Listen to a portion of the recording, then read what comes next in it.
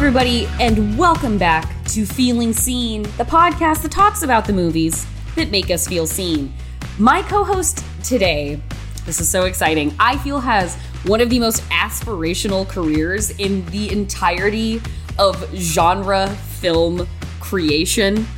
This director, you might know from an aughts treasure such as Stay Alive, from a tens treasure such as The Boy and even Brahms' The Boy 2, from the elite all-timer film Orphan First Kill, and now he is out promoting his new movie Lord of Misrule.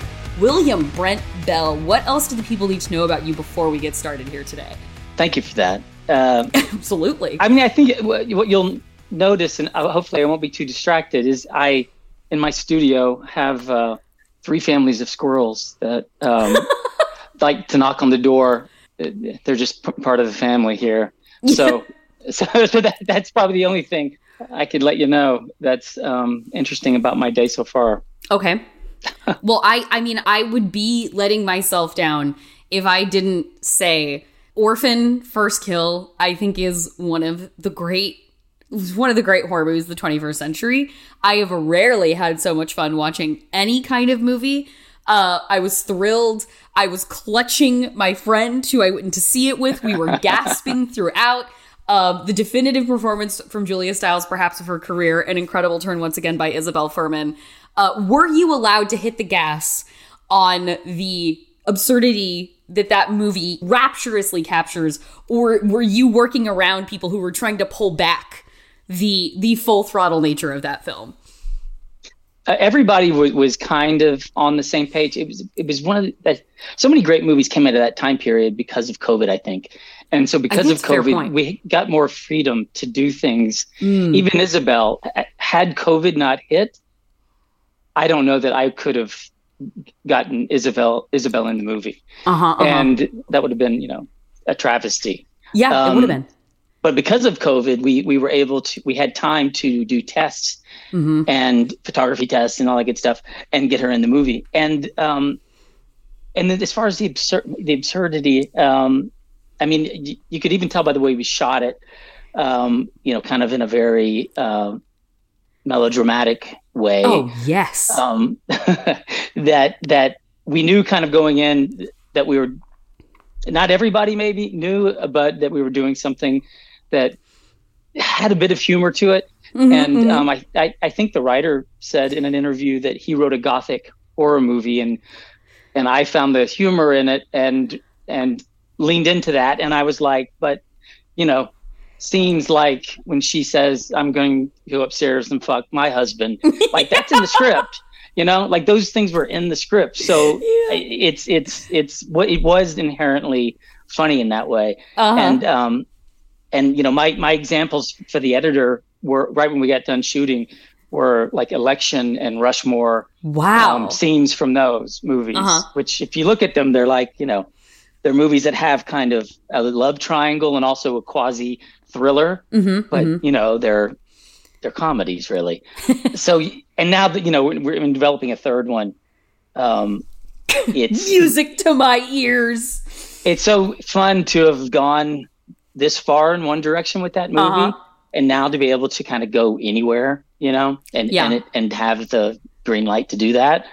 So it can be darker in places and it can be crazier in places. Yes. And so everybody's just super excited. And then I won't get into any details, but the twists and turns like totally deliver.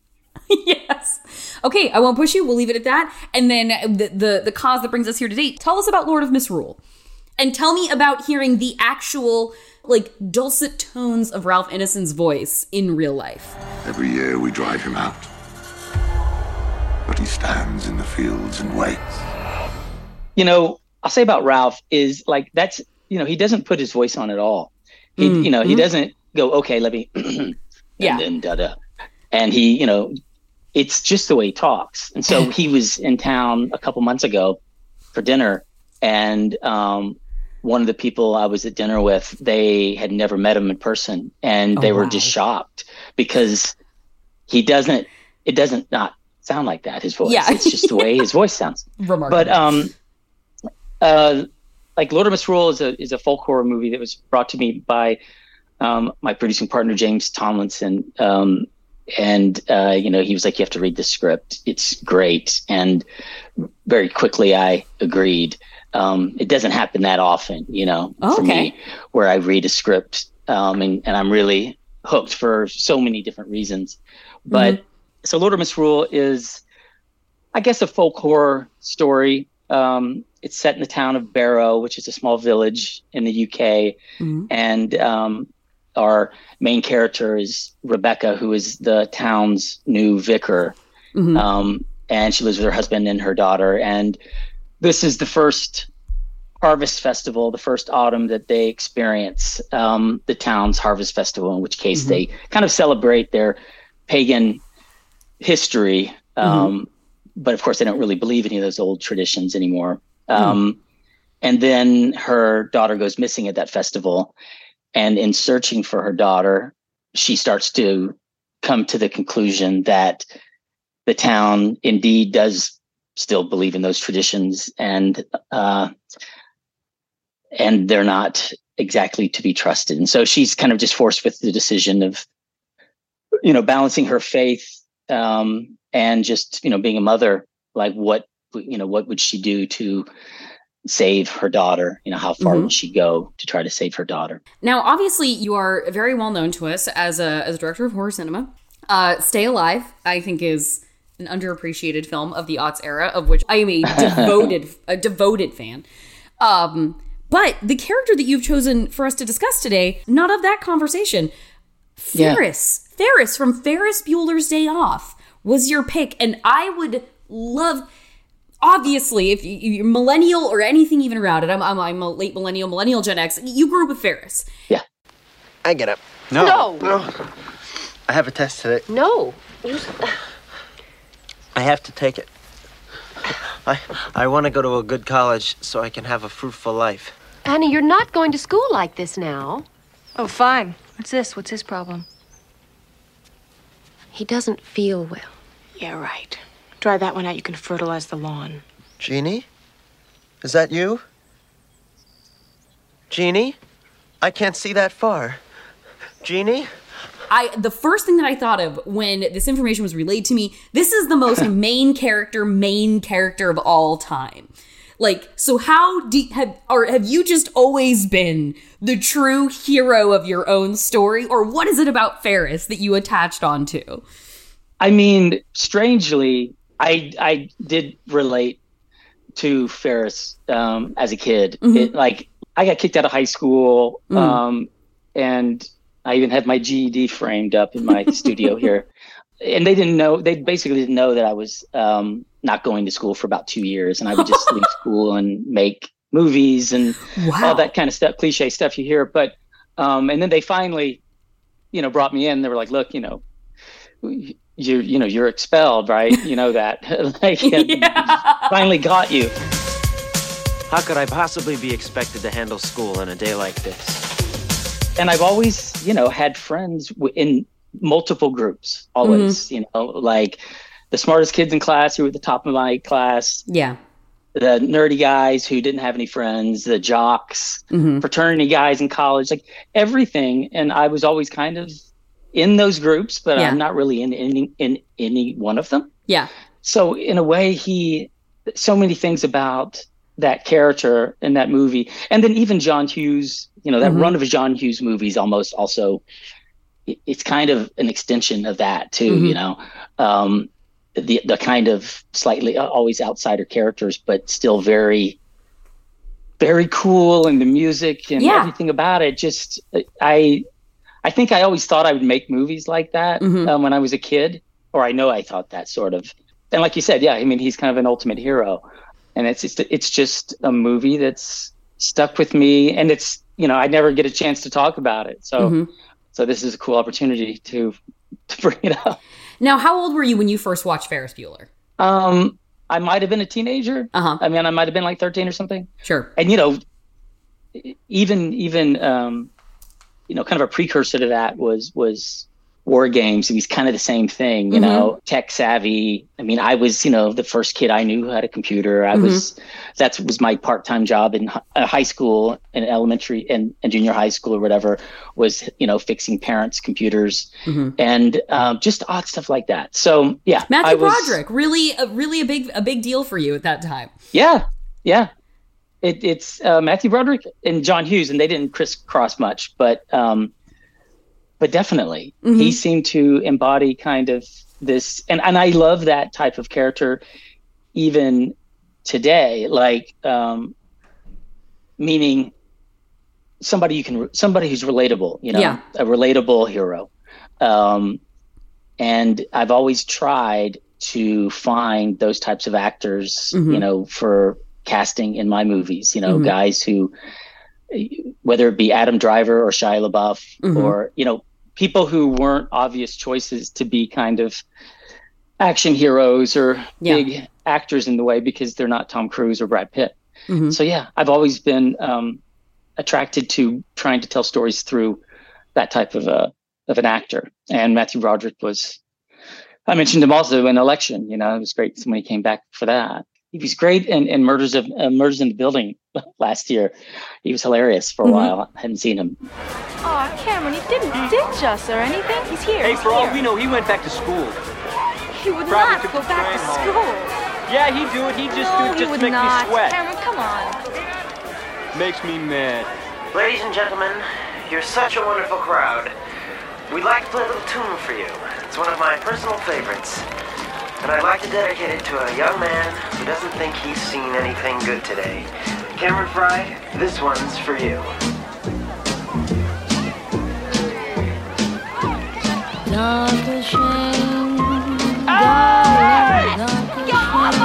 What are you doing? Thank you. If you were watching that movie around the time when it came out and you were of like a sort of susceptible age, he was a perfect folk hero for a teenager. Like, he was a perfect mythic figure. And I remember that, like, the thing that I thought was the coolest about Ferris when I was watching that when I was young was that everybody did like him. Like, it didn't, like, everybody was down with Save Ferris. Everybody wanted to make sure that Ferris was okay. And I just thought, like, that was the most aspirational thing to me about him, was that, like, the idea of being someone who, like, could fit in sort of any situation because you can meet people where they are. Like, it's an incredible gift to have. And I thought that was the best thing about Ferris. And it seems like you were kind of one of those people too. Like, I too, like, I have my friends that I ran around with the most, but otherwise, like, I could kind of sit anywhere in the hallway at lunchtime and be okay. Yeah. And, that one day for him was like the perfect skip day, I guess.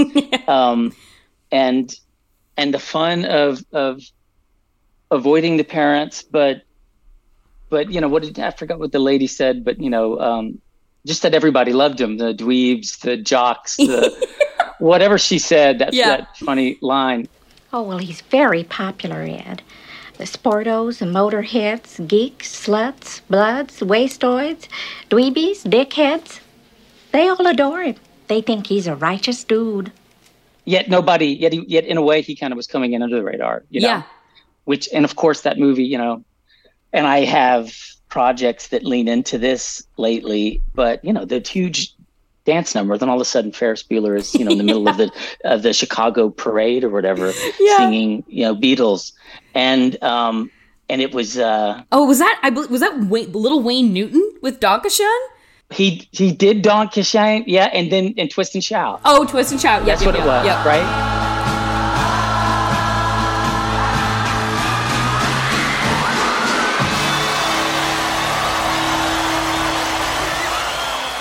And it was just, and my best friend growing up, my next door neighbor, is very much like Cameron. And it was just like, he just always wanted him to take that stick out of his ass. and he's still that way. And we text every day. I'm serious, man. This is ridiculous, making me wait around the house for you. Why can't you let me rot in peace? Cameron, this is my 9th sick day. If I get caught, I won't graduate. I'm not doing this for me. I'm doing it for you. Do you know what my diastolic is? Be a man. Take some Pepto-Bismol, get dressed, and come on over here. I'm tired of this stuff. Oh, shut up. hold your water for a second. I got another call. Hello. And, there were times when I was a kid and, we would camp out in his backyard and I would get him to sneak out. And then we, in the middle of the night we're like, probably around that age. Yeah. And then his dad drove up, I remember, and he found us walking the streets at 4 a.m. with 12 years old. And I never felt like I could live that down with his dad, but he was like, his dad never really worried about it. But so I really got that sense of trying to, open up my next door neighbor, my best friend that I've known since I was 6 months old. Yeah. And try to make him cool, or not cool, but just not so stressed about life. And Mia Sara, I had a huge crush on Mia Sara. Oh my God. A definitive heartthrob, Mia Sara. A few people have ever been as captivating on screen as Sloane. And her and Legend she was just amazing. Yeah. Ferris Bueller was such a big deal in my house that my sister's middle name is Sloane because of that character. Really? Yeah. Oh, wow. What a great name. You want to get married? Sure. Today? I'm serious. I'm not getting married. Why not? What do you mean, why not? Think about it. Well, no. Besides being too young, having no place to live, you feeling a little awkward about being the only cheerleader with a husband. Give me one good reason. Why not? I'll give you 2 good reasons why not. My mother and my father. It's such one of those perfect fantasy movies in its way. Like, not in the sense of Legend, but it is a movie of teenage, of youth fantasy. And when you're skipping school for 2 years, going out, and I would imagine, like, it sounds like making movies with friends and doing stuff like that and feeling like these are the kinds of things I want to make when I get older. Like, what does the effect of watching something like, a John in sort of the, the enrapturous John Hughes era, seeing a movie like this, like, how does it hit you as the kid who's going to go on to be a movie maker in their life, or who is already making them, but like a professional getting paid to do it, movie maker? It's weird. I guess it's kind of almost like a self-fulfilling prophecy. Sure. Because I really did connect to that character. Yeah. And I would guess I could imagine if we found out whatever happened to him, it would have been something, it would have been a dream come true for him, which is kind of what, filmmaking is for me. Mm-hmm. In making those movies, it was just more because that's what interested me. I didn't think I'm counting the days until I go to film school. I nothing like that. Just everything was going to be in the movie, that was interesting in life. We built a clubhouse into the attic of the auditorium. And so I would just, go there and lock myself up there. And, and so I never really, thought I would be an actor in any way. It's the same kind of thing. I like being behind the camera. I don't like, much attention really. So yeah, staying off everybody's radar, but being on everybody's radar at the same time is kind of very Ferris Bueller, maybe. It's funny when you say Save Ferris, I forget, there was a band, right? Called Save Ferris. But yeah, it's interesting. I could imagine that he has a similar path in his made up life. Yeah, I'm just remembering that the principal secretary, like when she's describing all the people who like Ferris, they think he's a righteous dude. Right. Yeah. He doesn't really rub anybody the wrong way, except for the principal, of course.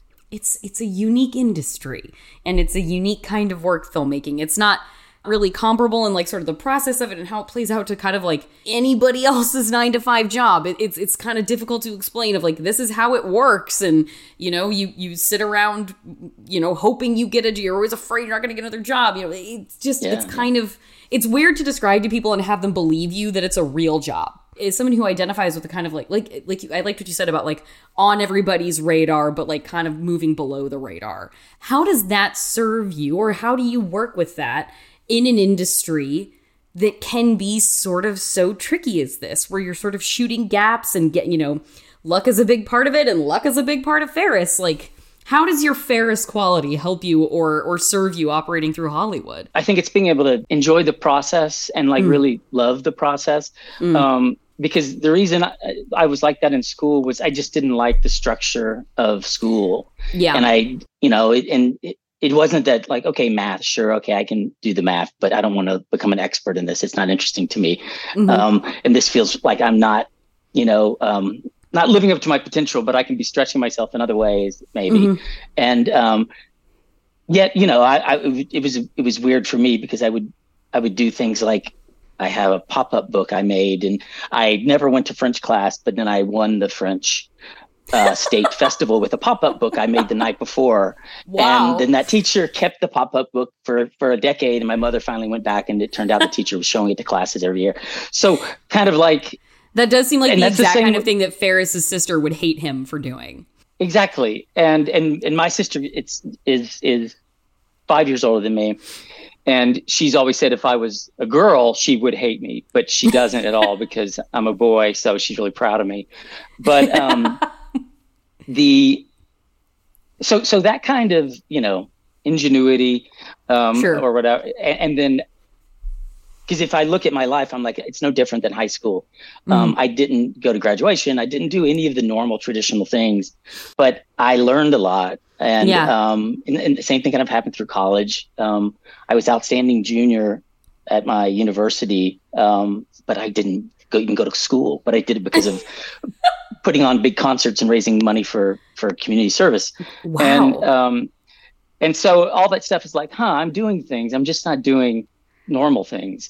And so now this is just like, it's the same thing, it's like cramming for tests or just doing projects. I mean, that's just, that's what I do all day long. And I don't really look at work and regular life any different, like if I won the lottery, I wouldn't really change anything. And I, that's great.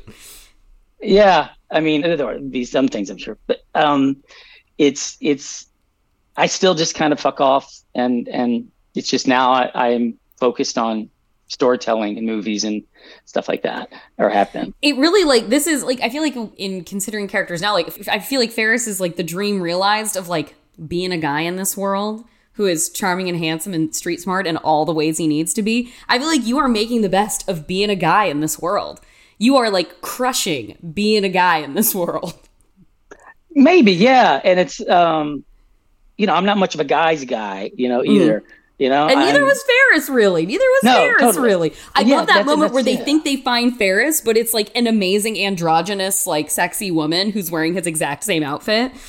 Yeah. Yeah. I mean, I do. I mean, it's I live in the middle, and it's of so many things. Which, I guess, and it's interesting, you asking in this, to choose a character, and that's such a, interesting question. And is it about a character from a movie, like the kind of movies I make more often or something? Yeah. Or is it, what is it? And for me, it was like, oh no, this was pretty obvious. And the reasons why are make more sense as we talk about it. Yeah. Because, I haven't spent my life going, yes, I want to be like Ferris Bueller, and I want to, a true Ferris Bueller would never say that. If you have it or you don't, if you're Ferris Bueller. Yeah. And I feel really, super grateful just that I still am, it's whatever you want to call it, imposter syndrome or something like that. They can tell you make it, all those things. It feels like I'm always learning on the job, and as opposed to knowing what I'm doing. I mean, there's something wonderful about that. To constantly feel like you're learning on the job. You've been doing this now for decades. And I think that's really amazing to feel still on every project, you're still going to be feeling your way through it and learning something as you go. That suggests that you're not stagnating, that you're still challenged as you do this all the time. Oh my God. I think my last two, this movie and the last movie, are my two favorite. Well, not favorite movies. I wouldn't say favorite. I think they're my two best movies. And so, that's so cool. And it's just a function of trying to learn from mistakes and mistakes that can happen in developing a story or in marketing the movie and everything in between. It's a movie can fall off the tracks at so many different times. And that's what I constantly learn is to pay attention to, what distractions or compromises might have a real negative effect on a movie, and then kind of ruin everything. It's when you're making a movie, you're like a frog in a slowly warming pot of water, and you don't, it's a lot of little battles that sometimes you can't really see until it's too late. More and more, and it's part of what I learned too, is to kind of trust my instincts and require people to trust me. You developed those instincts. You earned them. You should trust them. Yeah, I think it was Spielberg or somebody who said that it wasn't until he did Schindler's List that he stopped comparing every shot or every scene to another movie. And then he goes, I'm just going to go with my instincts, and I think he's pretty infamous now and he has been a while, where, he doesn't storyboard or shot list or do anything. He shows up and goes, okay, let me look at the place. And that's got to be a great feeling when your instincts they translate, and they have impact on an audience. So it's like, that's definitely a goal in doing all this. And like I said, the more I've found that people have trusted me, like Lord of Misrule, I've never had a movie I've done where it's like, I think I watched it yesterday. Like I can watch that movie for some reason over and over and over. And now that seems like a real comment for somebody who made a movie to be able to watch it over and over and over. You never hear that. I've never felt that. And what I realize it's because every movie has certain compromises or certain aspects, whether it was my fault or someone else's fault or just a circumstance where this, huge regrets. I'll even like with Orphan, it's like, the fire in the third act. It was all planned. We had everything, all our ducks in a row on how to execute that fire stuff. And then it was a whole different shift of brand new people. And when we ended up doing it, that weren't there during the planning. We could never get it to the place that it was supposed to be. And there was nothing, at the end of the day, there's nothing, I could do to a certain degree. We kept trying, but I can't physically do it. Yeah. So there's always something that like is a regret. And that I wish I could have done differently or whatever. And with this movie, by and large, there are some things I wish I could have done, but they just would have made it better. But there aren't compromises in this movie, and it's a specific type of story. It's a really good feeling. It's time for a quick break. When we come back, I'll ask William Brent Bell what he thinks about the present and future of cinema. Then I'll have one quick thing before I go, talking about some very feeling seen gift ideas inspired by the guests of the show that you can maybe pick up for the special people in your life this holiday season. Stick around at the end for that.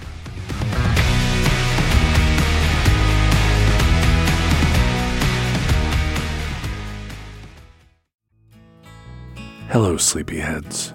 Sleeping with Celebrities is your podcast pillow pal. We talk to remarkable people about unremarkable topics, all to help you slow down your brain and drift off to sleep. For instance, we have the remarkable Neil Gaiman.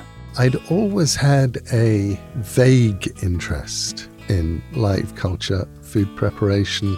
Sleeping with Celebrities, hosted by me, John Moe, on MaximumFun.org or wherever you get your podcasts. Night-night. Somewhere in an alternate universe where Hollywood is smarter. And the Emmy nominees for Outstanding Comedy Series are Jetpacula, Airport Marriott, Thruple, Dear America, We've Seen You Naked, and Allah in the Family. In our stupid universe, you can't see any of these shows, but you can listen to them on Dead Pilot Society, the podcast that brings you hilarious comedy pilots that the networks and streamers bought but never made. Journey to the alternate television universe of Dead Pilot Society on MaximumFun.org.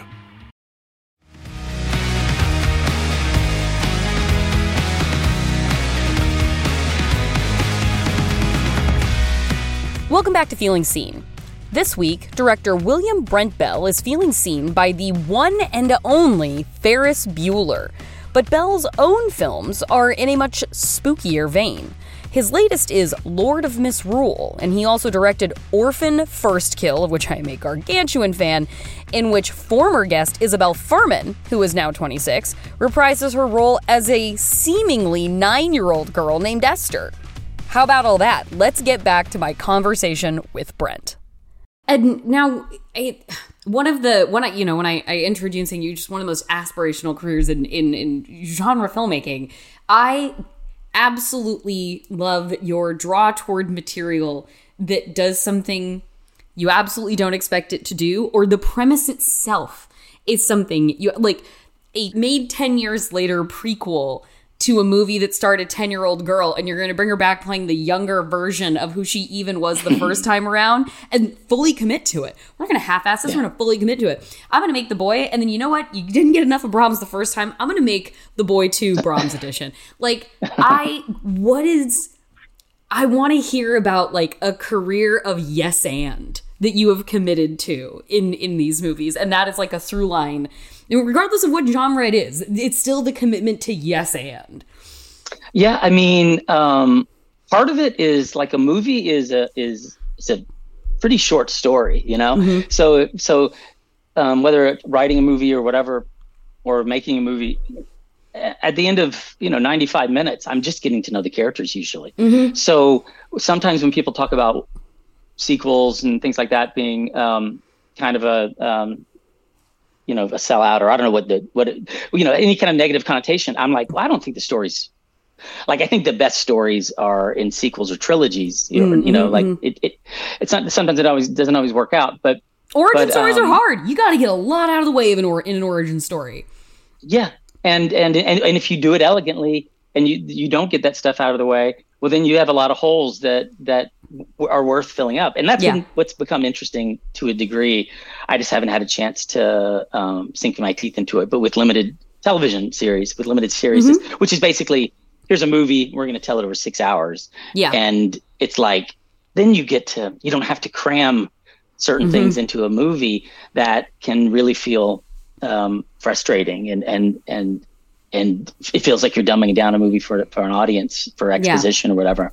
And that's also the fun, is hopefully being able to make stories that are a little more ambiguous, but it just requires a lot of people to trust mm-hmm. in taking a chance. But like, we're developing a third Boy movie and mm-hmm. and of course the third Orphan movie, and it's to me, I love the characters, I love those worlds, and if there's something good that came out of one of the stories, great. We'll lean into that if we can. Mm-hmm. But then it's trying to do something different, to subvert expectations, like with the Orphan film. Mm-hmm. Even with this movie, there was someone who compared it to Wicker Man, and she thought she knew where this story was going to go, and she goes, and it totally went somewhere totally different. Mm-hmm. And that was really nice to hear. Yeah, I feel like there's a degree of, like, it's like M. Night Shyamalan. If it's a William Brent Bell movie, mind the twist, mind the reveal, the surprise journey you're going to take you didn't know you would. And it's, and a testament to so many filmmakers of the last couple of years who have made movies that have, something like Barbarian, that has these crazy twists and absolutely right, hairpin turns, and it just, and I think it was partly due to the COVID of it all, that we got to take some chances in films over the last couple of years that, it's now opened up people's eyes to making more unique movies. I mean, I'm not kidding when I say, like, I constantly learning, and sometimes unfortunately something I might learn on Orphan about forced perspective, it's probably not going to pay off in making Lord of Misrule. Maybe I'll get to use those lessons later. Mm-hmm. So the lessons are never immediate, I don't get to but I'm always trying to get better. And so for me, maybe that's my yes and of it all is and I think anytime when you're making a movie, it's an opportunity to create things, elements, performances, storylines that will live on forever. Mm-hmm. So it's like, let's really take swings, Mm-hmm. and sometimes they'll fall flat and that's, can't worry about it. And sometimes they'll work. And, with Orphan in particular, Orphan First Kill in particular, it's like, if people wanted to call bullshit on her, they could have. It was an easy critique to go, I don't buy it. Okay. Yeah. But just for a second, take a moment and watch the movie and then see if you forgot, that she's, I mean, there's a lot of ways to talk people into it, but I'm like, but that didn't happen. People were fine with it. And then it's like, oh, great. Now we can make 100 of those movies if we want to. Yeah. So taking those chances, it's only when people do it that it pays off. And if you don't take chances, you never know. And then you're just going to be filled with regret of not trying to do something interesting, or different or unique or that stands out. Well, and getting, like you were saying, feeling so good about the past two movies you've made and being able, having for you a rewatchability of your most recent film, Lord of Misrule, how does that kind of, like you said, Steven Spielberg shows up, he's not even storyboarding. What does that enable you in yourself to want to do when you feel maybe less restrained by like you said, the imposter syndrome perhaps, or fake it till you make it. But when you feel like you faked it long enough to actually be it, and then you've made it, and now you are in the mastery stage of it perhaps, what does that open your mind up for maybe things you previously thought weren't possible for you, but maybe now they are? Like, how does that kind of open your brain? I mean, that definitely gives me a certain amount of confidence in some things. But of course, if you think, you've got something figured out, then it's like, well, then you're just not, you're not thinking about it enough. It's like, I'm the furthest thing from ever feeling comfortable. But what I get most comfortable about is pushing ideas.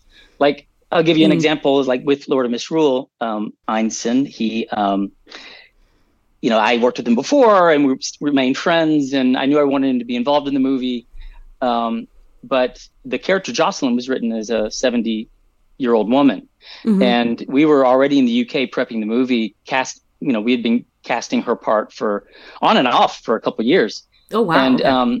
And so I gave him the script, and I came down to his local pub and he read it. And I came to, but right before I went to go meet with him, with the producing partner in London, it was kind of frustrating trying to figure out this. And it's a pretty demanding role. Okay. And I was like, God, what if I asked Ralph to play Jocelyn? And he was like, fuck yeah, man, that's fucking crazy. And so, all right. And so I went and we sat and we talked about the script, and he said, yeah, he talked about doing a cameo. And I was like, no, I have a question for you. I was like, would you be interested in playing Jocelyn?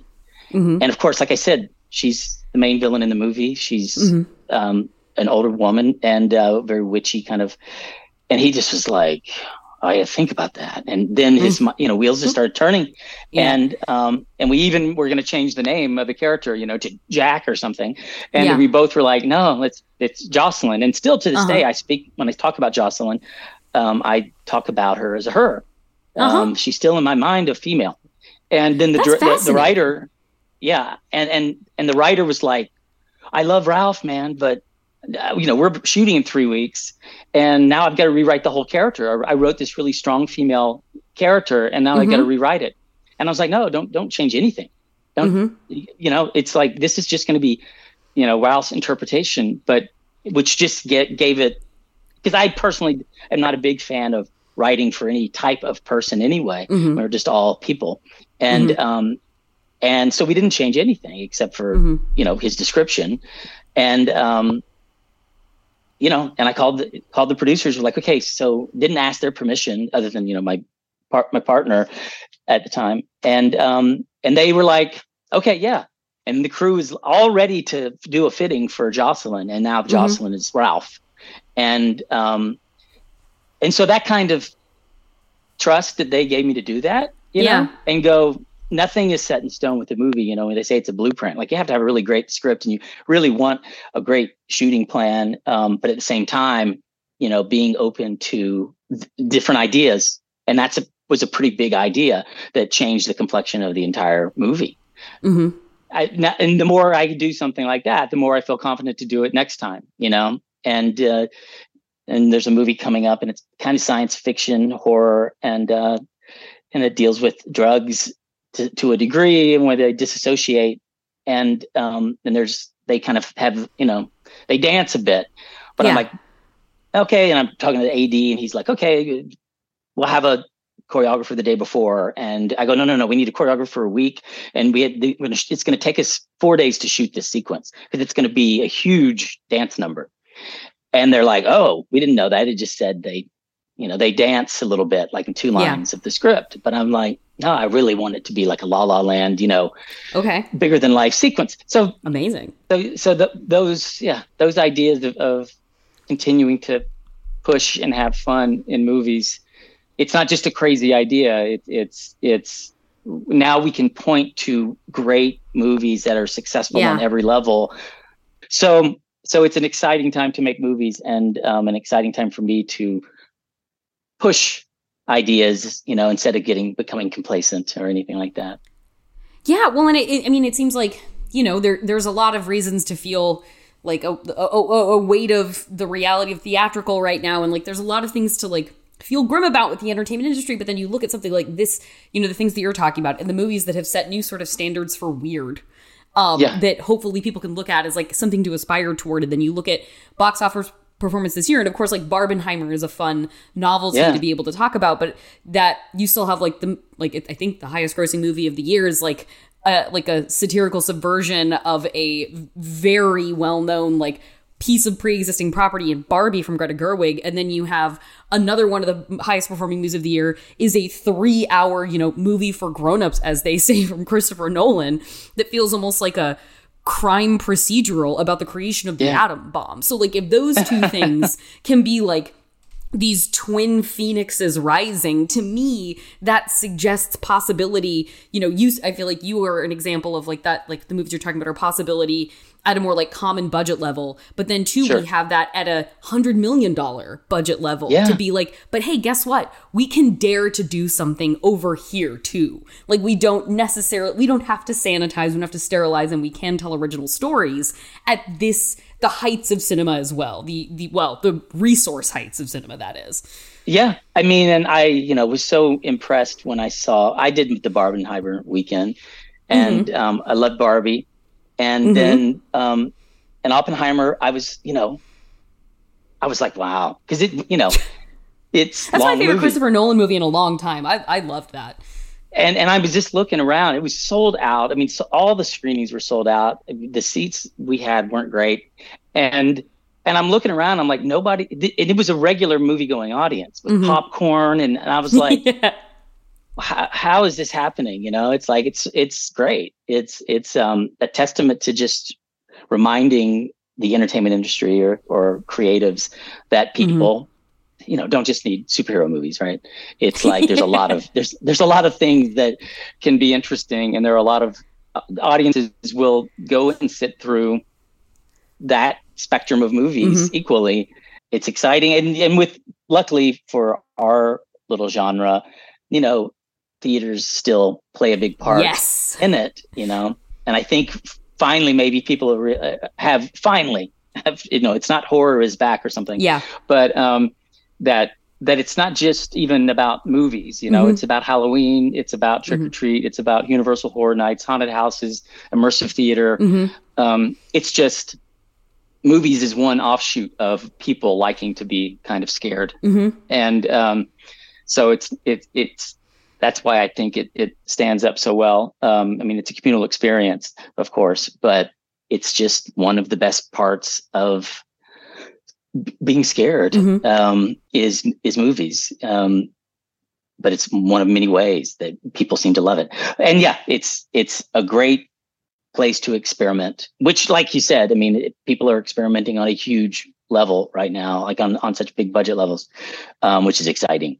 And it's always this way, you know, pop culture is always so cyclical. It's pop music, and then it's writer, musician, music, and so this is a cool time to be creative. Well, okay, then that gets into the closing question I wanted to ask you, which is, for you to I'm so happy to feel so optimistic about making movies right now, and after this, through this conversation, and compared to early on in your career, a movie like Stay Alive at the height of the Michael Bayization of horror, the remake machine is in full effect. Again, I am a student of aughts horror. I spent a lot of time analyzing it, breaking it down, but you then, you at that time compared to you now, would you say you have more creative room or more optimism about your creativity now compared to then? Or is it just there are pros and cons to both? How would you sort of set past you and future you in conversation about the possibility of what you can make as a filmmaker? There's that great kind of, it's a quote about taste and about being creative. And it's you have ideas, and it just doesn't always come through in your work, for different reasons.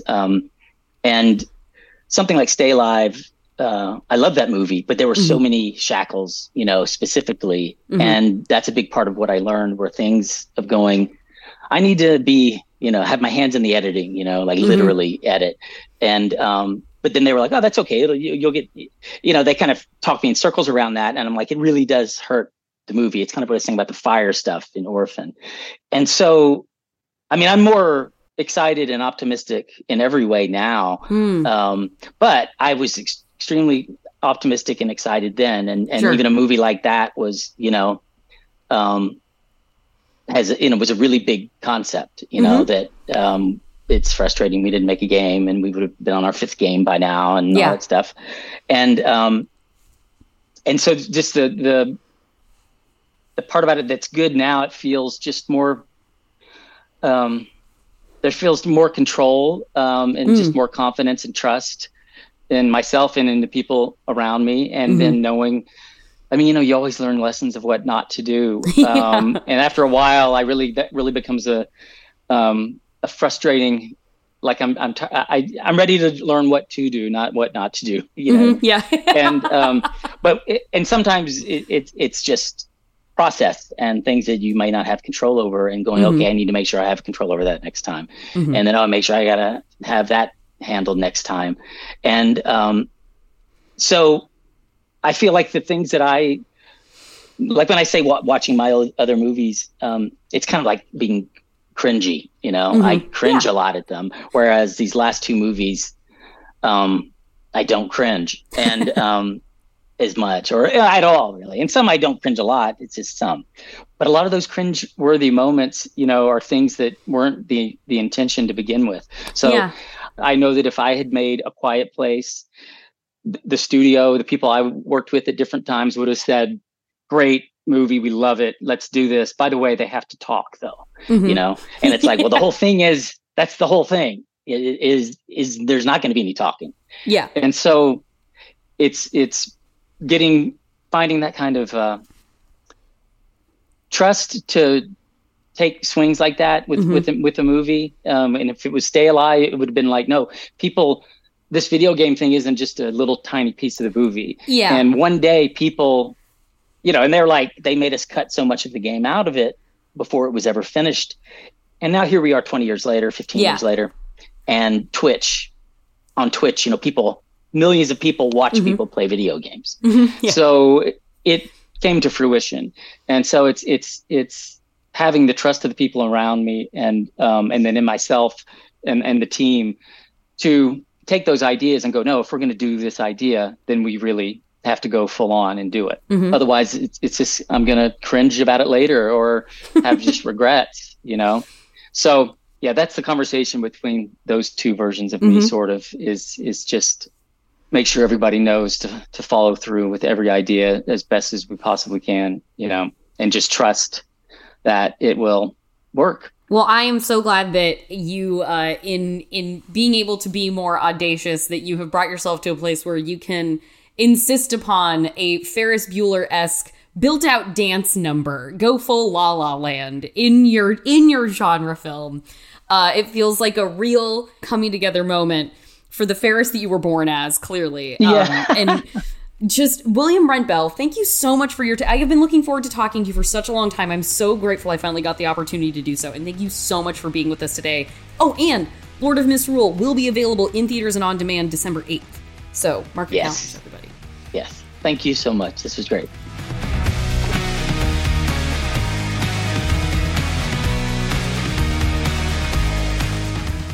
Huge thank you to William Brent Bell, the Ferris Bueller of the Feeling Seen podcast for sure. It was such a dream to get to speak to him. I truly love his films, and I look forward to whatever is coming next. As I mentioned, his new film, Lord of Misrule, is out December 9, and that is tomorrow if you are listening to this on drop day, which of course you should be.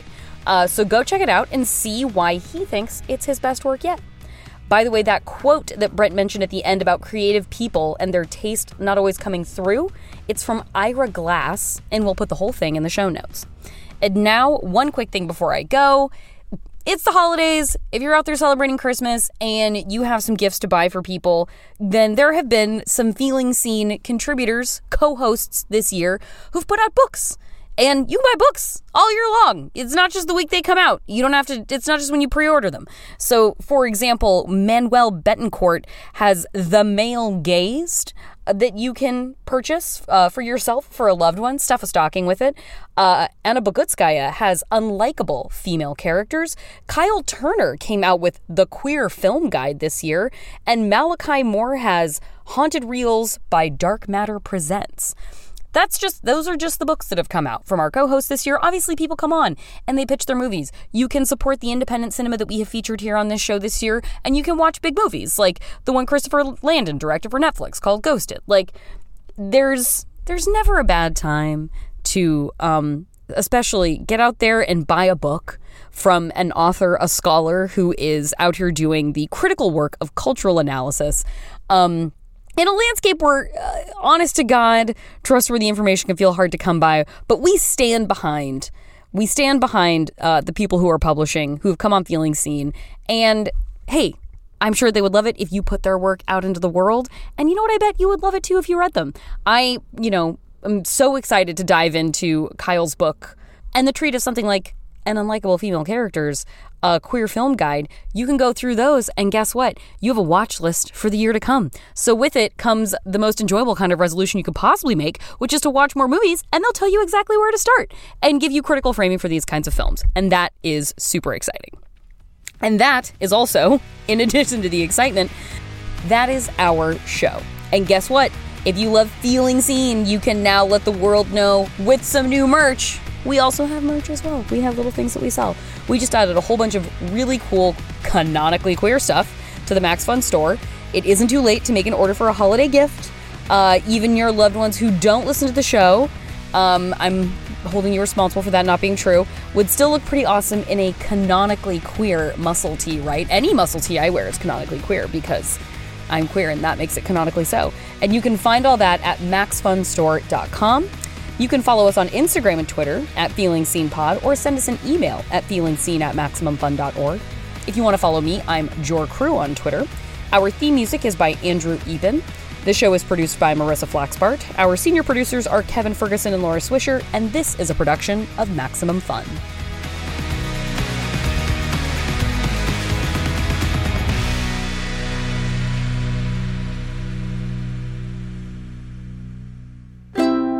Maximum Fun, a worker-owned network of artist-owned shows. Supported directly by you.